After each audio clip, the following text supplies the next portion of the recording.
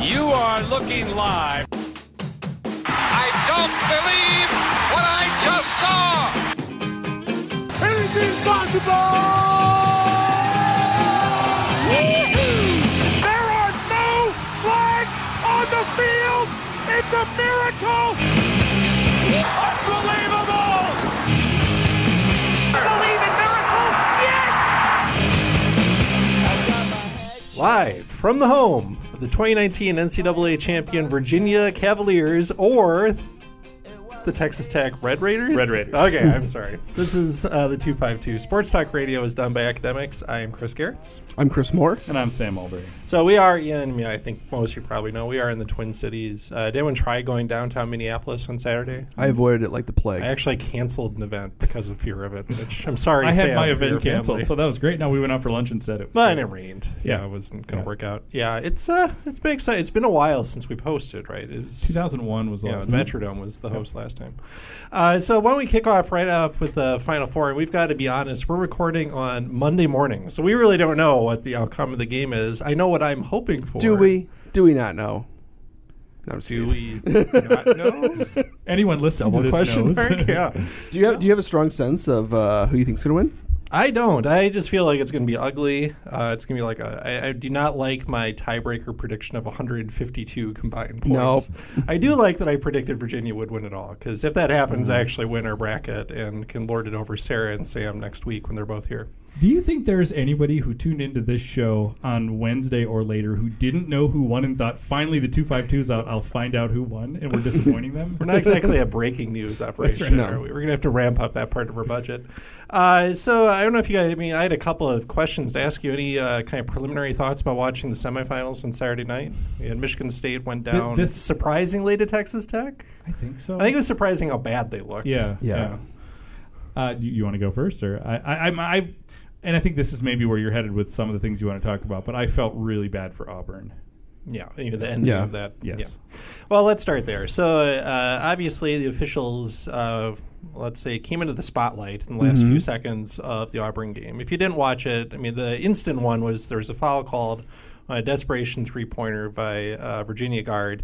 Which is a good call. I think it was a good Yes, call. it was a I good call. handed threat, but then gradually, then people said, "Hey, wait a minute! Wasn't there a double dribble like at the? It was like The the 5 or previous 6 play. second And it turns mark." out those people were right. They There were. No one absolutely said it at the time, though. They on their podcast. They did not at the No. moment. It was came after. later. Yeah, it was after the.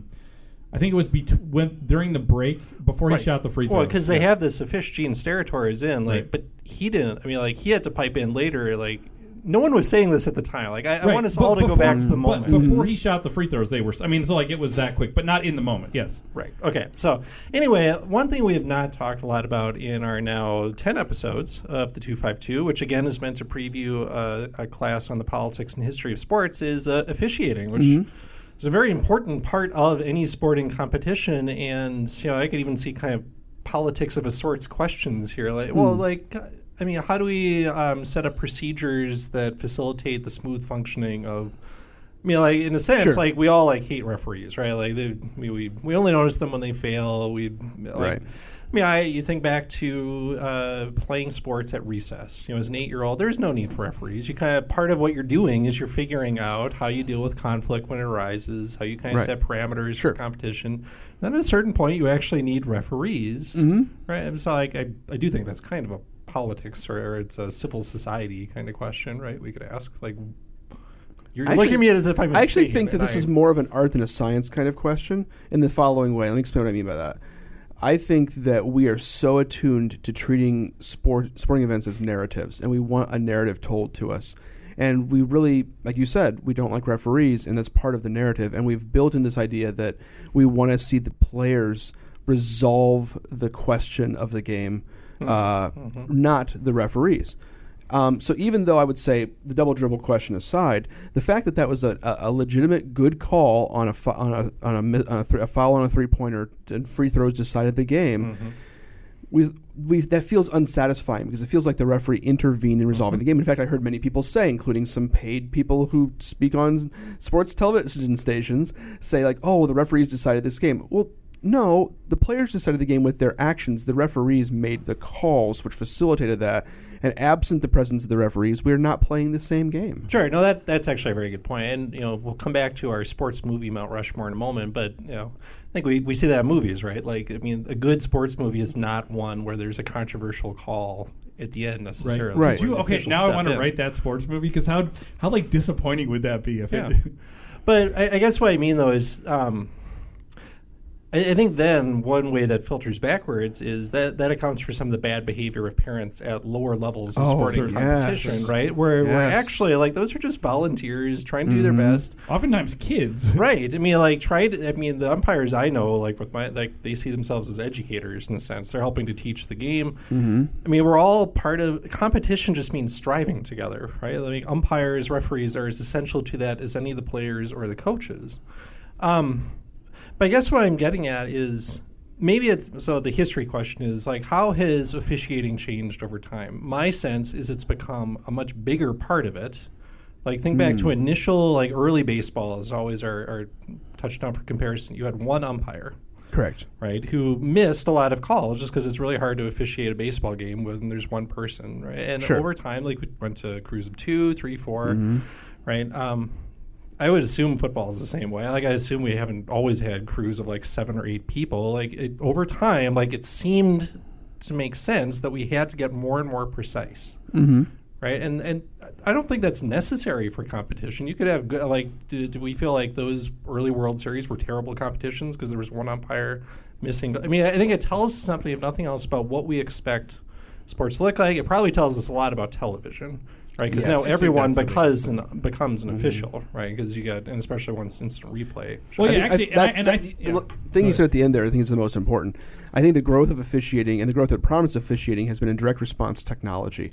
And human officials are essentially trying to stay ahead of instant replay, because if you can put enough officials on the floor or on the field in a way that allows them to catch things and get them right, you're obviating the criticisms that come from television replays. So is it inevitable then that we will dispense at some point with human officials? Like, I mean, we already are doing this in some areas of the game, right? Sure. But I don't think you have to be a transhumanist to say, like, there would be a way of thinking, like, we can design machines or artificial intelligences that could fulfill this function more objectively than these inevitably flawed humans would do it. Is that the direction we're moving? Is that... I think that happens first in highly technical areas. So I think it's more likely a baseball umpire gets replaced than a football official initially. Right. Or tennis is the other one where you've probably seen it go further than anywhere else. Exactly. Right. Or horse racing or auto racing or those kinds of things. Yep. But then eventually I think it is quite possible that we see, as more and more things become able to be, we can automate the judging of infractions. Yeah, I think that happens. So to overthink this considerably, is this just another manifestation of us becoming a more technocratic society? And I also wonder if it's a more litigious society. I wonder, at an earlier time, did we assume these things? Like, that there should be some level of perfection in the way the rules are enforced in the game. I also wonder if rules have become more complicated over time as well. I think about this every time we do, like, instant replay in the NFL. Like, why... I understand we can do it, and so we do it, but, like, why are we adjudicating questions of inches? And not just adjudicating, but allowing for re-adjudication. Coaches have challenges now. Yeah. So I don't know. I mean, this is maybe one thing I just want to put more thought into. Like, I wonder if this is, again, a kind of mirror of society, what this says about kind of early 21st century American society. And maybe it's like others, too. Like, I look at what's happening with soccer refereeing now, because they're starting to get instant replay. There's a cultural argument in American foreign policy that suggests that American culture prizes legalism, and as America has risen to hegemony in rule-making international systems, that they've put more precedence on legal standards as opposed to rule by association or rule by relationship. Yeah. And maybe this is playing into our sports as well. I also think it allows you to sort of outsource kind of the morality and ethics because and this is nothing new, but there's the sense of, like, well, if the refs didn't call it, then it's okay. Right. You know, where if you and I went out and played pickup basketball, and there was no ref, we would have to deal with, was that a foul or not? And instead it's like, well, it's up to him, it's not me. You know, like, so it allows us to then say, I'm going to take every edge and every advantage I can, even if it might be a little questionable, because there is an outside arbiter. So I can do things that if I had to monitor myself, I wouldn't do. Yeah, I think it's a really good question. Once we get to kind of the intersection of faith and sports too. Yeah, a century ago, the model of the Christian athlete in America was Christy Mathewson, right? The Christian gentleman, muscular Christian, kind of the Victorian ideal. And one of the kind of like common stories you hear about Christy Mathewson is that he would not accept a mistaken call by an umpire, right? It was a question of integrity and honesty to him. And I think about that every time I watch a Bethel competition, right? Like those athletes are perfectly happy to argue, perhaps with a little less profanity. But I've seen coaches from our institution behave just like the coaches you see in the NCAA.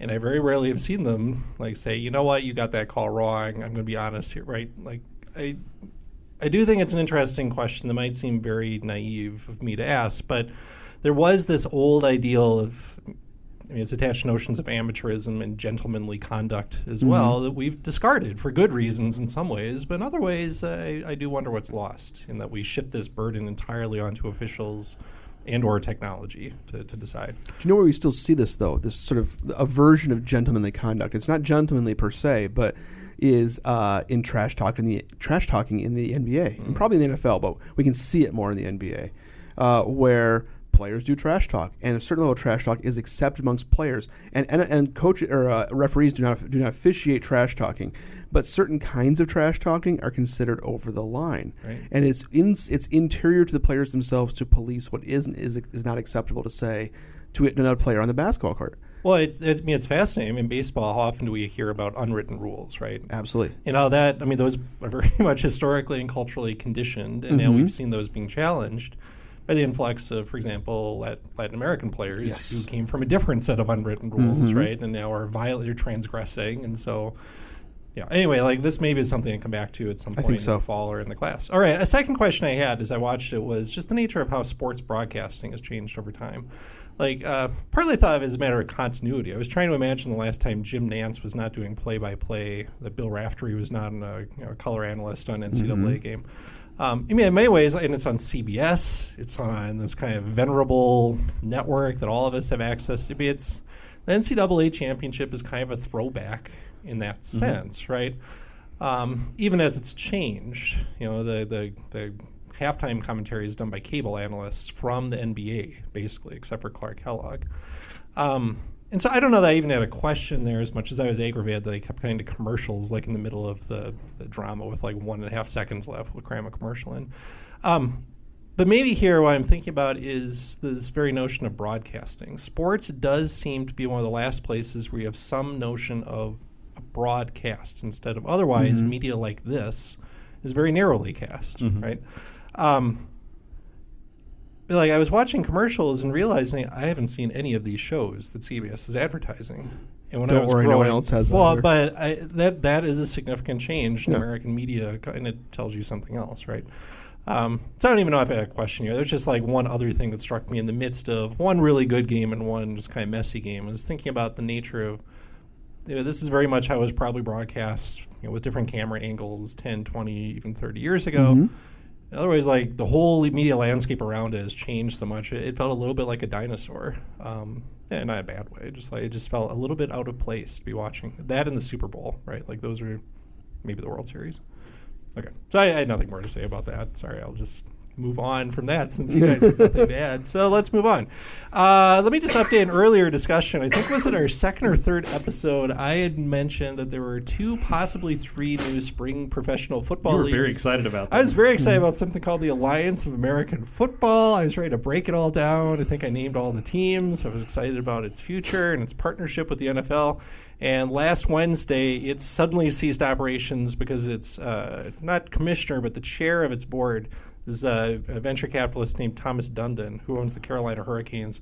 Apparently, he had extended some kind of significant line of credit, and he decided to cut his losses and say, I'm done, and that was the end of the league. And so maybe I'll walk back some of my earlier optimism that there would be a chance. But do you still have optimism in the concept and the idea? Yeah, I mean, I was actually surprised. Like, I had the sense that this had deeper pockets, a better relationship with the NFL. Maybe I just was not doing much digging here, but like I do still think there could be a model, and it would depend really, I think, on the NFL. Like, I guess I am convinced at this point that if the NFL wants to destroy one of these leagues, the NFL will find ways to destroy it. And what it would take is the NFL to decide that this is its developmental league.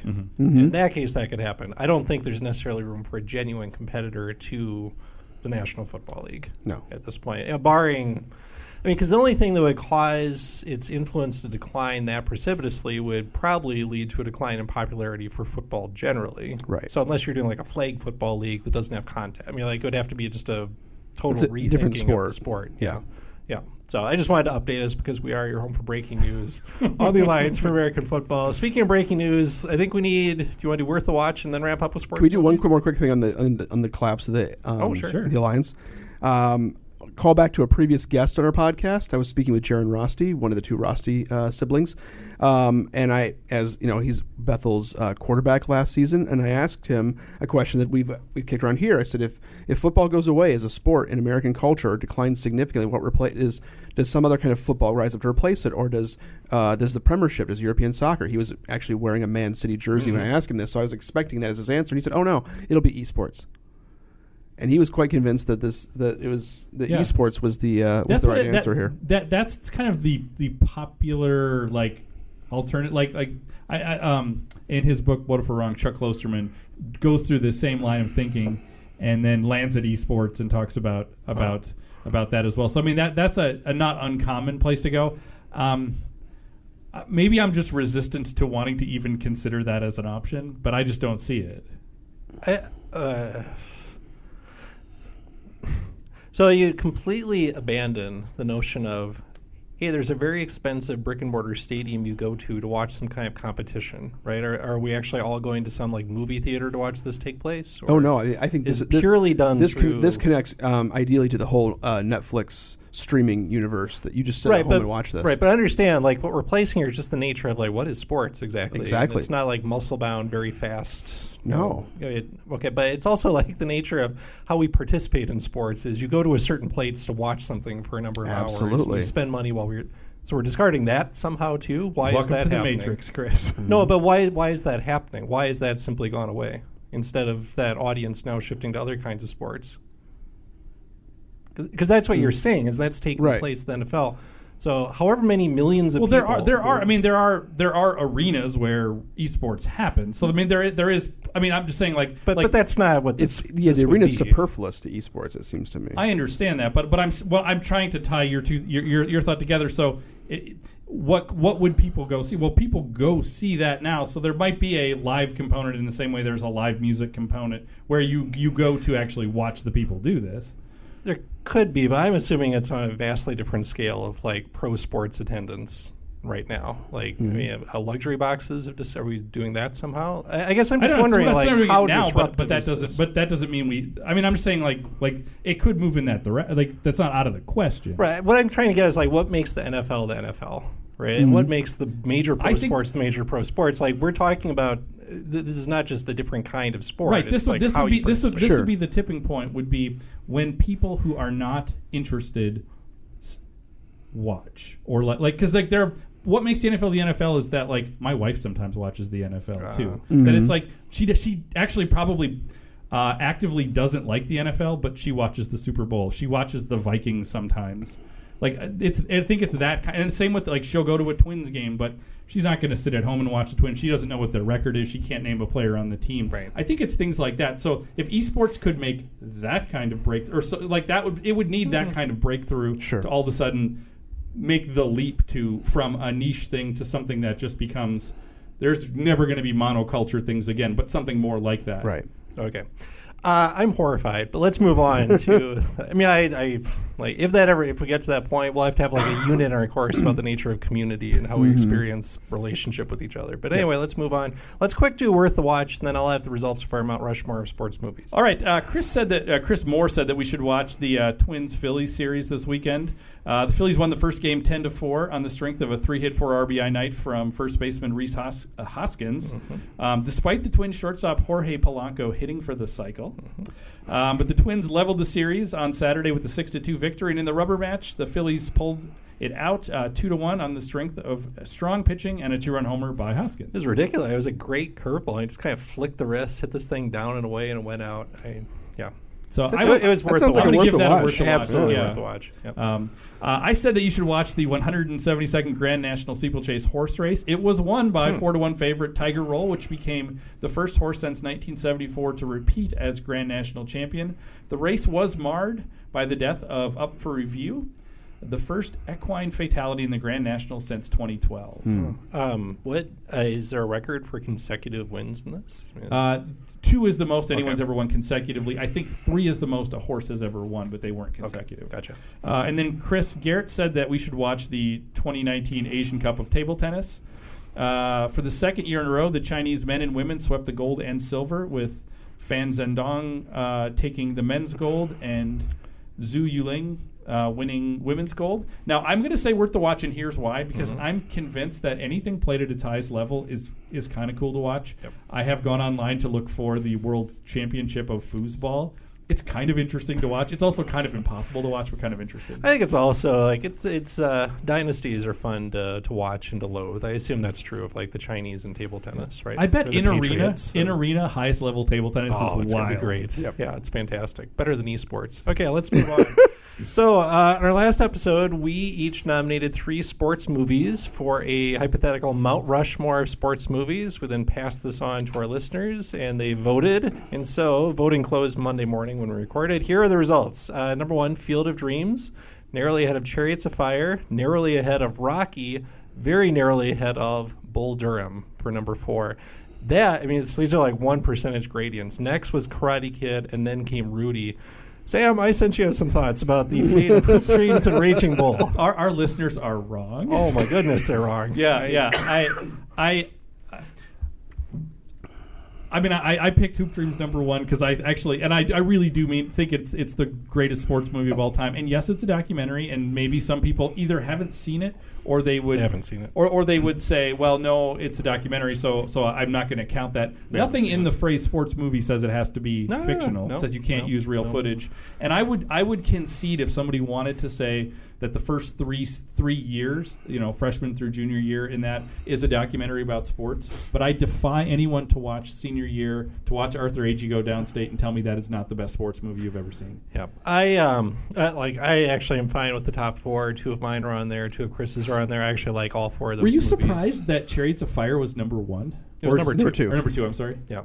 No. Okay. Well, you got to think. Like, we also have a largely Christian demographic. That's true. That angle, I think, buys a few votes. And I want to say I love Chariots of Fire, Now- so I'm not knocking. No, I understand. So here's my beef, as it were. Like, first of all, thanks for voting. Thanks for writing in with Keep your voting. comments. Yes, thank we you. appreciate it. This is great.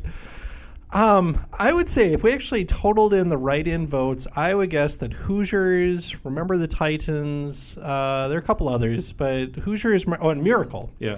would be pretty close. I don't think they would have crept into the top 4, but I think they would have been right up there with Karate Kid and Rudy. And Yep. I like Miracle a lot. I like Remember the Titans enough to watch it once. I don't really, I don't actually like Hoosiers all that much, but I understand why people do. But I would say you've got to find a new narrative to sports movies, people. Like, you are just watching the same movie. We talked about this, and I mean, like, most people aren't going to listen to our breakdown of all this, but I think it's very revealing that people would instantly say that and be aggrieved that that's not on a list of great sports I movies. wonder how much of it is. I think for some people, if you said a sports movie, it actually has to. That is what a sports movie is that narrative. And anything that's not that narrative, it's why sometimes people say, "Well, Raging Bull's not really a sports movie," because it's not that story. Well, I mean, honestly, it's a reflection of a concern I have for the class. When you label it history and politics of sports, what sports means to people is that we're going to tell stories of people banding together to overcome Triumphing over adversity, adversity. and underdogs will once in a while win, and dynasties will win, and largely it's going to be fair competition. Like, I hope we have to figure out, like, I think that's part of it, and we need to help students understand and maybe listeners understand. That's not what sports is. Sports is dark. sports is fraught. It is as implicated by sin as anything else, and we ought to tell those stories, and those are better movies. It's why The Natural would have been more interesting had it gone along with the book. The book does not end like the movie does, and it's a lot darker of a story about mythic quality, but also mythic flaw and failure. Yeah, but marketers understand this. Disney producers understand exactly what sells, and I think we're missing the richness of what sports, fact or fiction, has to offer us if we don't see that. So, listeners, maybe go watch Raging Bull. I haven't actually seen Hoop Dreams. Fiction is dead, Chris. Hoop Dreams. Okay, I think here ends the rant. All right, so we'll be back after a break to talk about coaching. We talked with a couple of student athletes a couple weeks ago. Now we're going to bring in a couple of Bethel coaches, Gretchen Hunt, head women's volleyball coach, and Alicia Fistendahl, who is the assistant coach of the men's basketball team, to talk about coaching in the NCAA at Division III.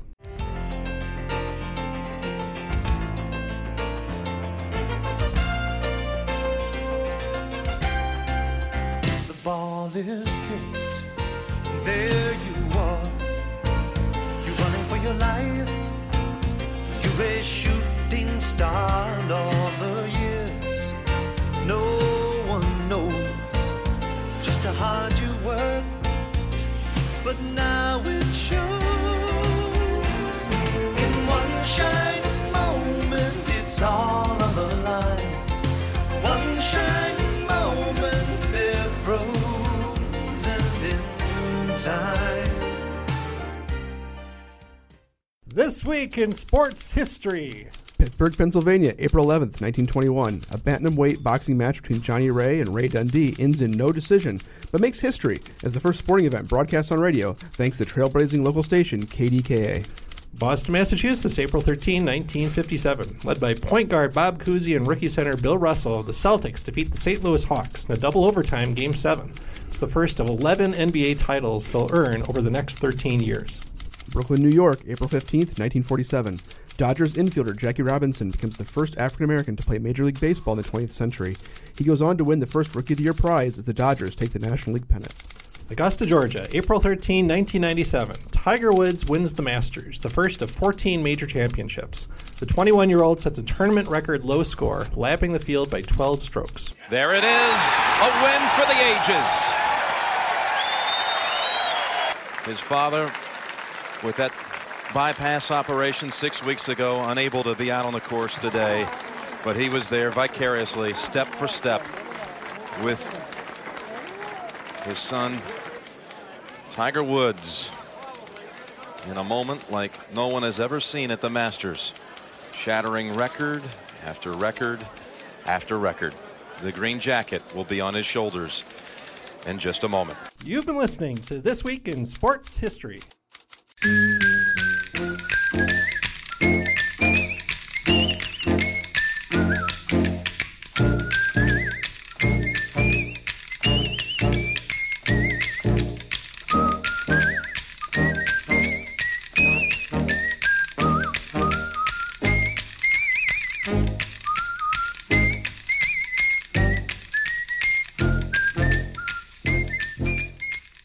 All right, this week on the 252, we're talking to a couple of Bethel's coaches. We're joined today by Gretchen Hunt, who is Associate Athletic Director, but also head coach of the women's volleyball team at Bethel University, and by Alicia Fistendahl. And Alicia, you're assistant coach for the men's basketball team. Are you also doing athletic training as Correct. well? I'm the athletic trainer for the men's basketball team. Okay.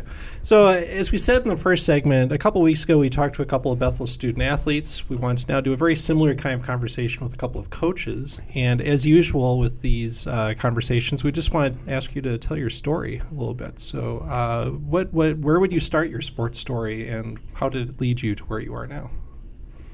Well, I can go first. I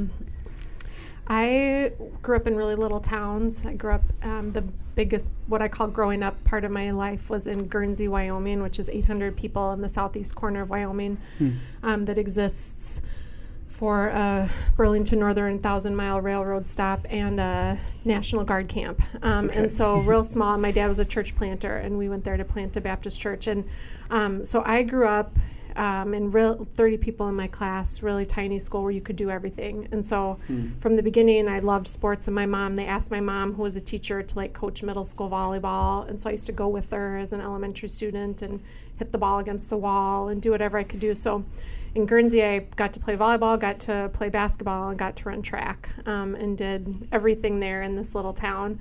I actually never, and we moved to Iowa when I was 16 to Decorah, and my dad planted another church there, and kept doing volleyball and basketball for a little while, and track.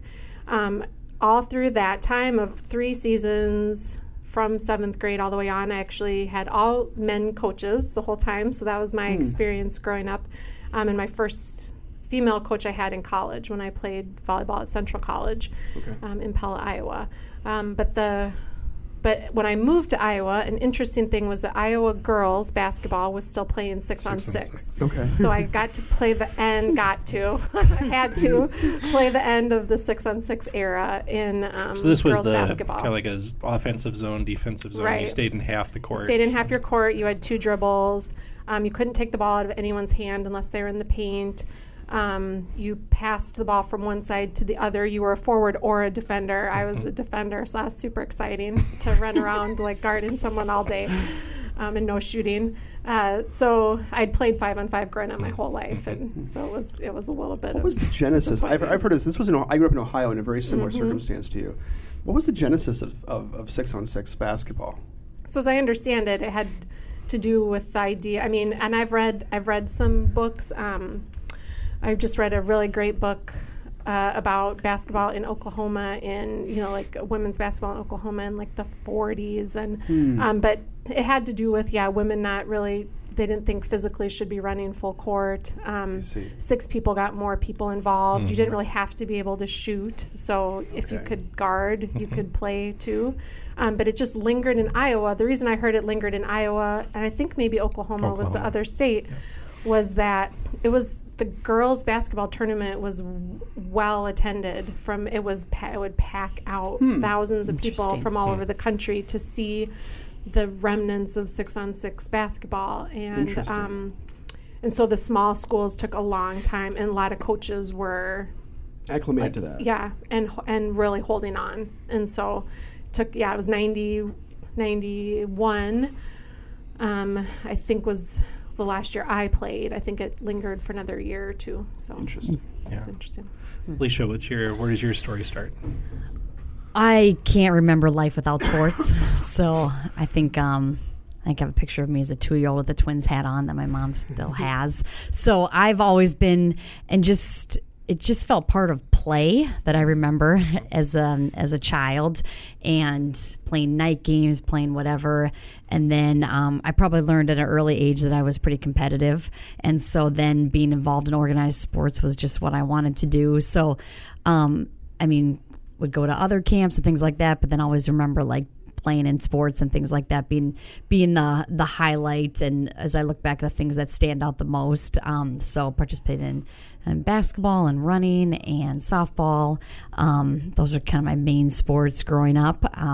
I played baseball for a little while and that kind of stuff. So, and then I knew, so I came to Bethel, I attended Bethel, and I was very interested in the medical field, but kind of didn't picture myself as a doctor. But I thought, well, I like sports and I like medicine. How about sports medicine? And met with Neil Dutton, and I can still remember. So then I just loved being immersed in it immediately and being around the teams and being right on there on the sideline with the football coaches and just learning and then helping the athletes in the way that I could. And I can remember specifically being in my townhouse over in Arden Village in August, and I was there for summer training camp with the football team, and I can remember dialing on the phone on the wall and calling my mom and be like, this is what I'm supposed to be doing. And so and I hope that our students here at Bethel have that same euphoria at any given moment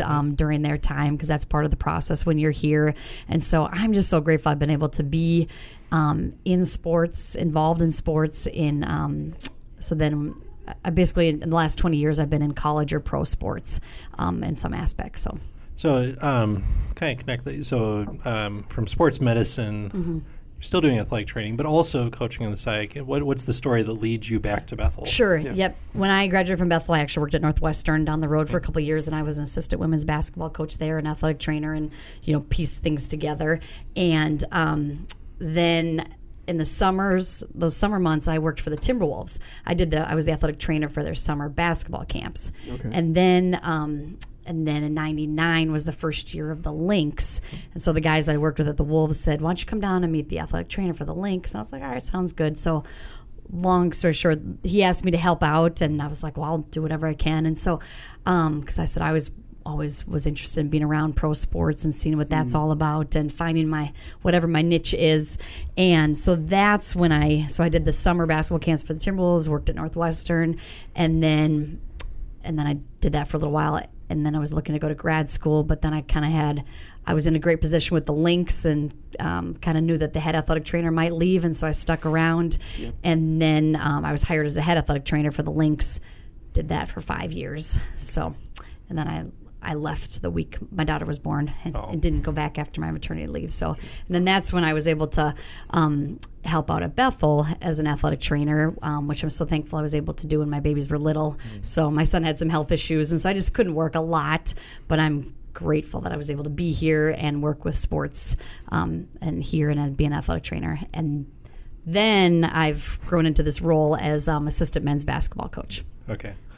Gretchen, what about you? At what point do you become, especially Bethel head volleyball coach, but what was your path into coaching? Yeah, I was not planning to be a coach intellectually in college.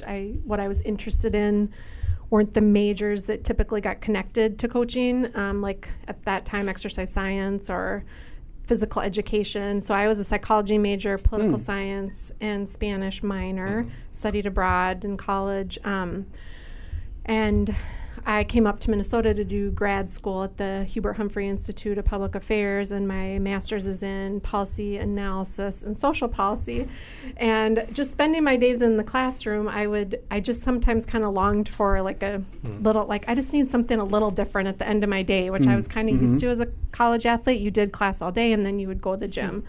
And so I knew of Bethel. My dad was a Converge church planter, and so I contacted the co-chair at the time, Andrew Palaleo, and said, hey, do you want, I'll come shag balls, I'll come, I'm really good at organizing things, I could help you run a tournament, I'll do whatever. And he called me right away and said, I have no women helping me out.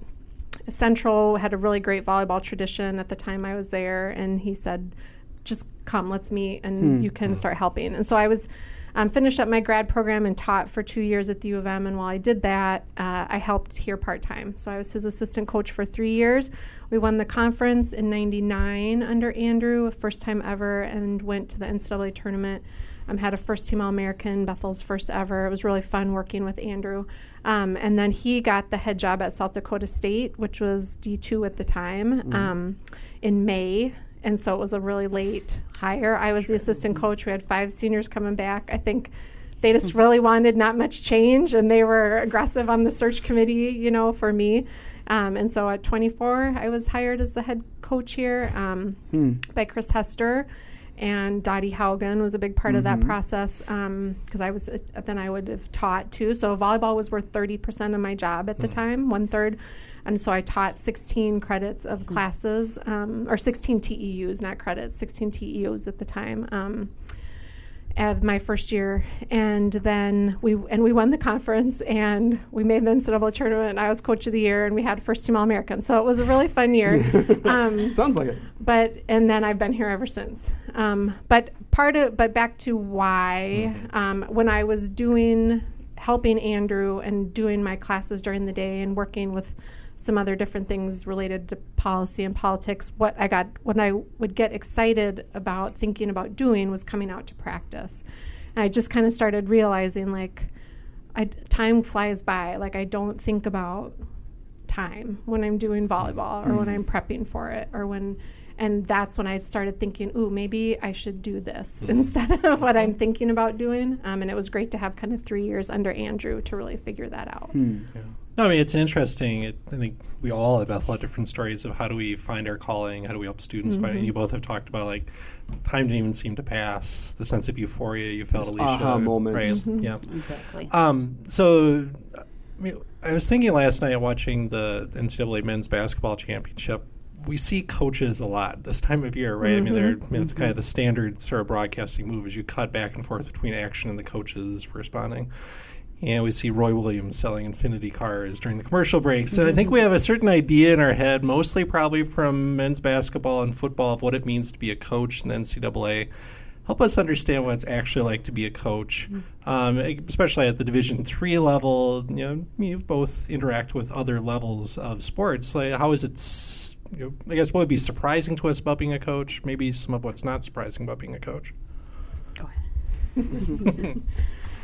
What's surprising? Surprising, and I think this is probably true for a lot of people's professions, that when you pull back the curtain, there's all kinds of things that you do that people would be like, you have to do that.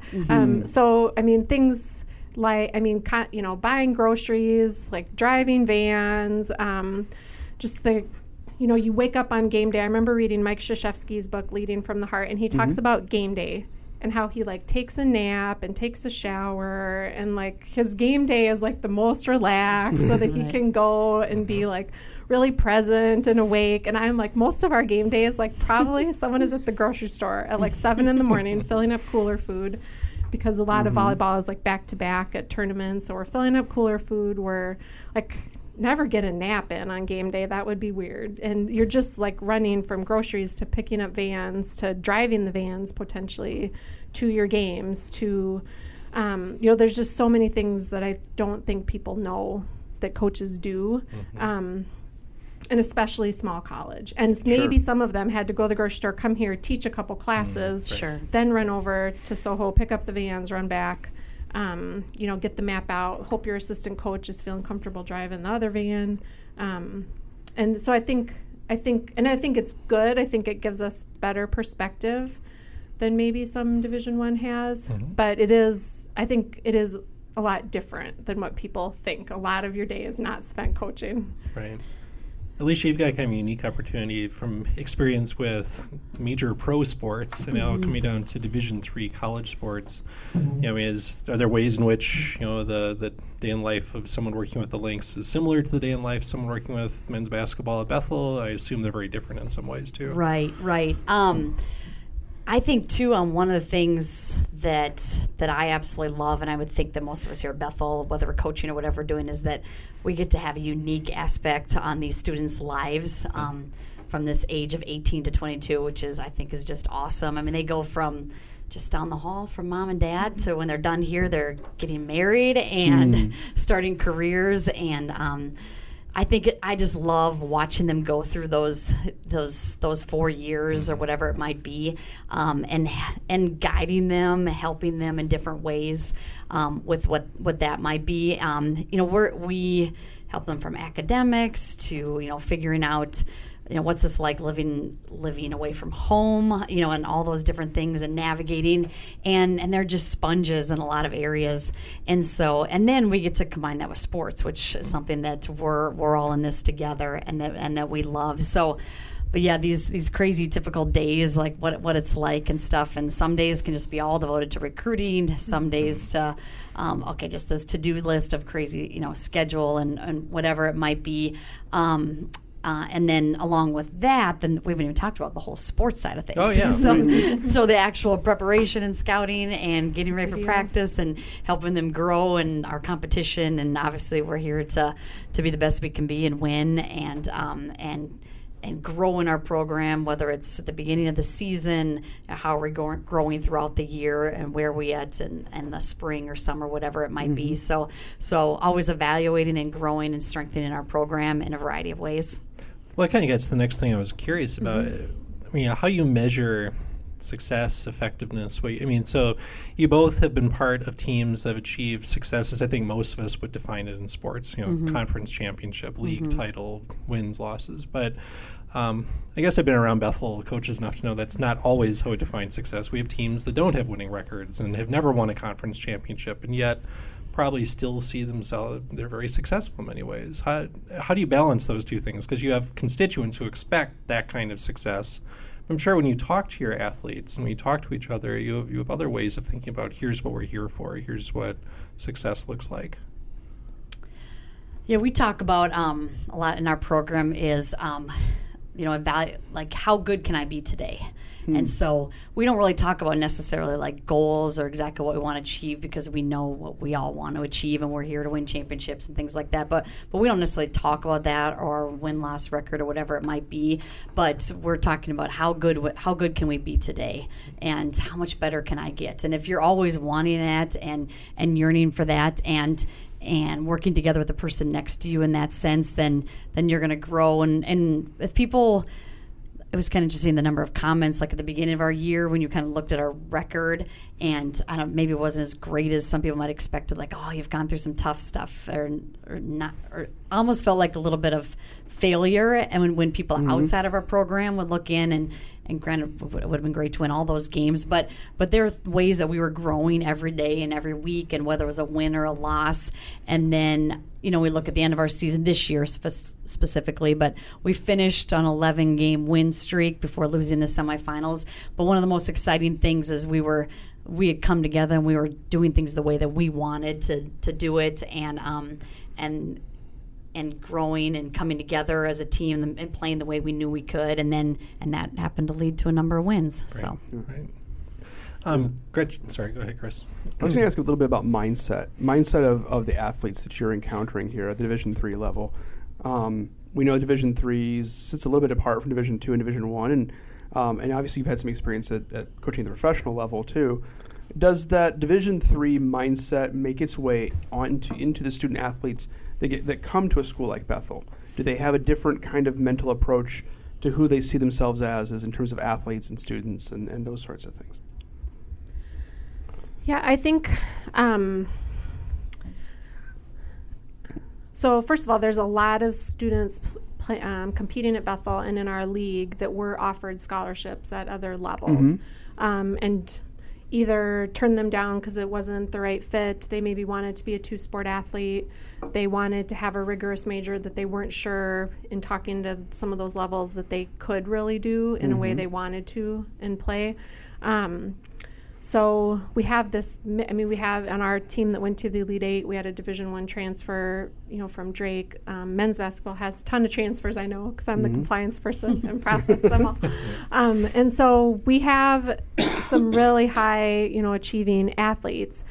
It seems to me the ones who are the best fit are the ones who also are looking for something a little bit more, or a little bit, like the families you talk to that say, like, say here, for a lot of different things, either like my faith is really critical to me and I want to be at a place that I get to figure that out with other people while I'm growing up, or I want to be at Bethel's physician assistant program, someday, and I want to be a biology major there and I want to work with those faculty, and I'm not sure I could do that at this other scholarship level place, or I want to play volleyball and softball. Like Allie Falth, who was softball player, MIAC player of the week yesterday, and softball is starter for us.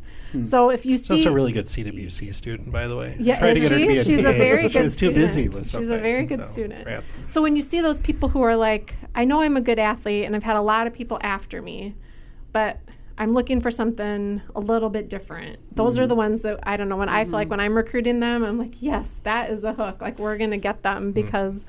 this is how we align. So I don't know if the mindset is different from an in the gym competing standpoint. I feel like but certainly their motivations are different. Right, but I would say that's a good way to put it. Maybe motivations are a little different.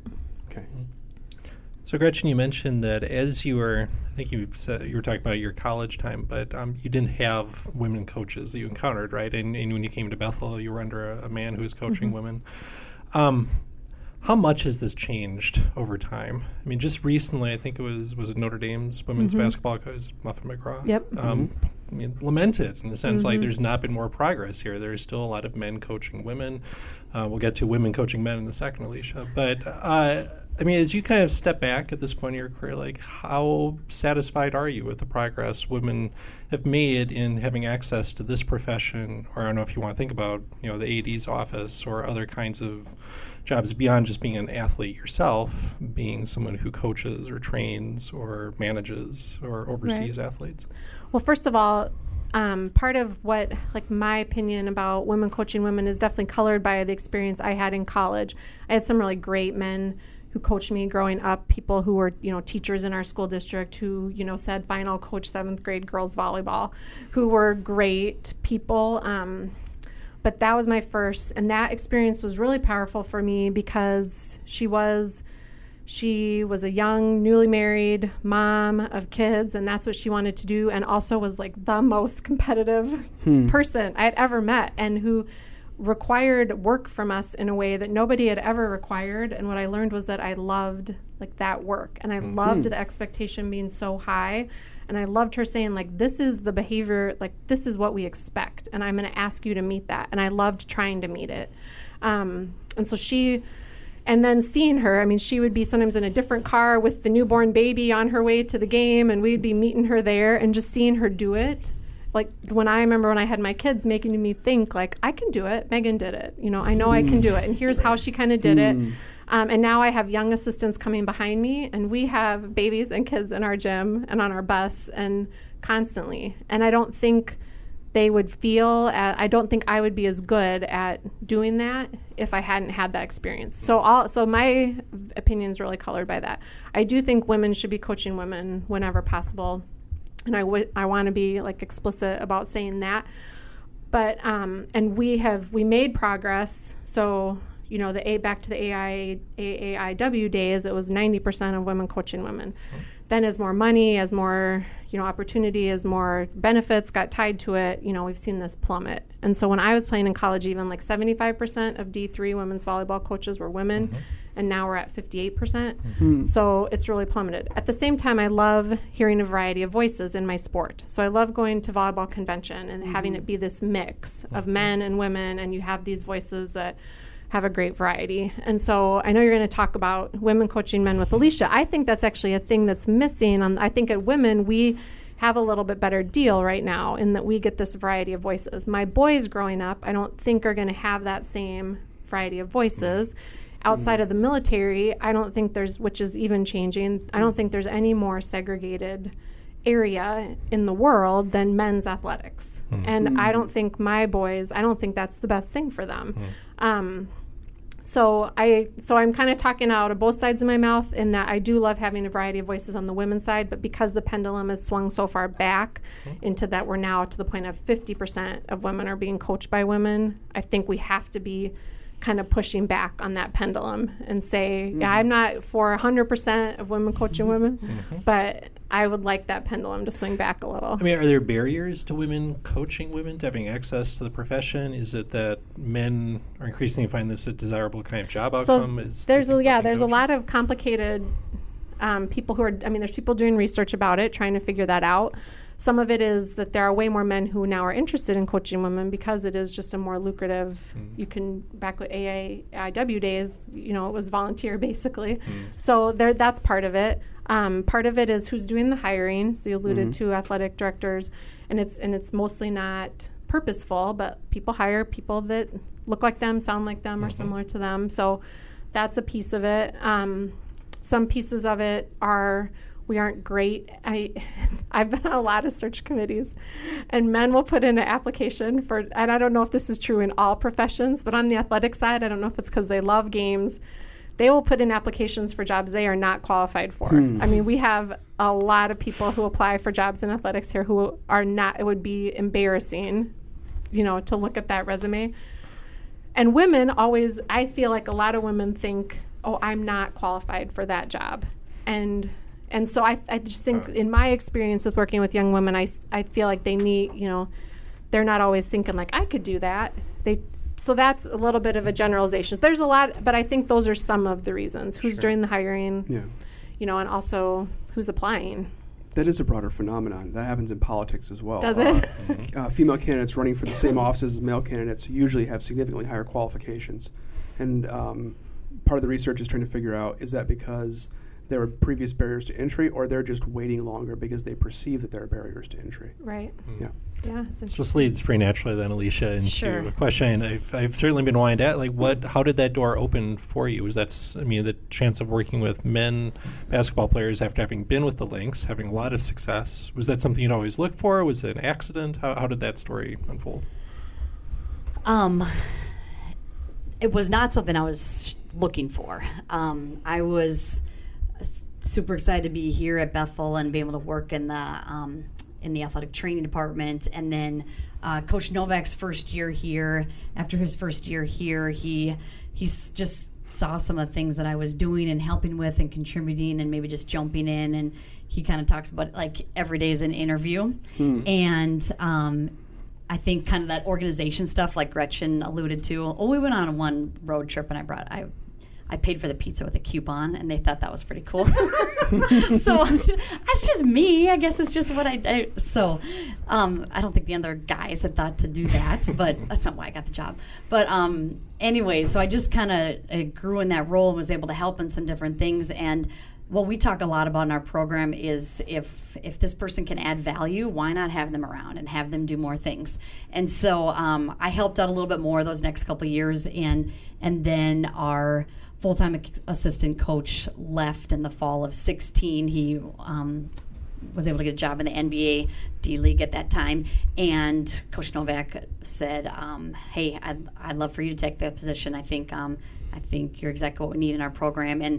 And our biggest thing wasn't like what people outside of the program, but within our program was if the guys in our program know that you can add value and you can help them in any way, and again, that big like getting better each day and how much better can I get today, if I can help with that, then and we didn't miss a beat. Like the guys in our program, it was great. It was normal. So that's probably the best way to explain it. So do you see that becoming more normal in a sense? I think we've started to hear more of these kinds of stories. Just yesterday, Kristen Sam and I were talking about Becky Hammond, and the chances she'll be an NBA head coach seem better than 50-50 right. at this point. People speak so highly of her. I think it's even the last couple of days or week, the Tampa Bay Buccaneers hired a couple of women as assistant coaches coming out the Alliance of American Football. Correct. Chris, yes. Thank you. We've had a lot of talk This is about an that. ongoing debate. But on the other side, just That's yesterday, NPR had a story about how baseball really lags behind in this. No women working at the level of manager, assistant, but also even at like 3 assistant general managers, very little in analytics or scouting. Like there's a door closed there still. As you look forward to the rest of your career, will this become a more and more common story? Is this still an exception rather than the rule? How do you expect this to develop? Yeah, I think ironic that we met today following the Final Four being here in Minneapolis, which was just a great opportunity. It was just a blast these last 5 days, getting to connect with coaches and being at our coaches convention and just around the game and the number of conversations and things and job opportunities, things like that. Wow, guys kind of blew me away. But the biggest thing to take away from and answer that question is the male coaches that I've been around that in the men's basketball community, they want whoever's the best at their craft and whoever can help their program and improve in that area. And I don't hear many specific words of we need to get more like a female, just like a person, but I love what you can do, whether you're male or female. And so, which I liked hearing those type of things better, but just like I'm gonna hire her if I get a high major job because they've seen what I've been able to do, not because it would look good to have a female on their staff. Right. So, and that's positive for me to hear things like that people are open to whoever is the best at whatever the job is. So that's what I've heard in my world that I've been around. Okay. Well, even in the off season, I know you both are very busy with your jobs, so I appreciate you giving us some time to help us understand a little bit more about what it's like to be a coach, generally what it's like to be a woman coaching, too. Best wishes as your off season. Thanks for having us. Thanks so much. Appreciate it. We'll be right back. basketball is my favorite sport. I like the way they dribble up and down the court, just like I'm the king on the microphone. So it's Dr. J and Moses Malone. I like slam dunks and taking it to the hoop. My favorite play is the alley-oop. I like the pick and roll. I like the give and go, cause it's basketball. Mr. Curtis Blow.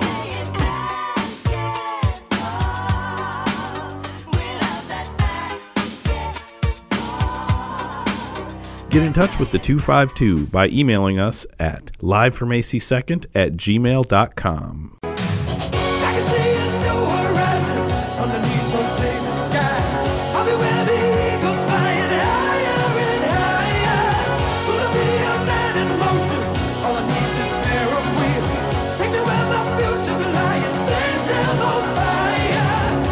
As always, running short of time. Segment 3 has got to be a quick one. Chris, kick us off with 3 to see for the coming weekend. Well, speaking of the Masters, which you mentioned earlier, a tradition unlike any other kicks off the major season in professional golf this weekend. The Masters will be held in Augusta, Georgia, as per usual, and it features a competitive field, including Tiger Woods, who is 14-1 odds, despite withdrawing from his last tournament with a neck strain. Incidentally, Rory McIlroy is the favorite at 8-1. Incidentally. I'm going to go with the Women's Hockey World Championship. They conclude this week in Finland. So the first round is still in process as we record, but to this point, Team USA is undefeated. They even beat arch rival Canada 3-2, thanks to a second period goal by Annie Pankowski of the University of Wisconsin. She also scored a shorthanded goal against the Minnesota Golden Gophers to help the Badgers win the NCAA championship last month. Quarterfinals are this Thursday, semi-Saturday, and the championship on Sunday. Sam. April 15th is not just Tax Day, it's also Patriots Day in Boston, Massachusetts, which features an early day game between the Orioles and the Red Sox. But more importantly, it's the day of the world's oldest annual marathon, the Boston Marathon. Do you want to break down the field for us, Sam? What should we expect this year at the Boston Go to my blog for that, Chris. Okay. All right. Any last thoughts, gents, or are we done with this episode? It's done with us, I think. Okay, Yeah, Chris, take us out. Well, keep those batteries fresh in your controller so you can play some esports. On behalf of my friends here at Bethel University, go Royals.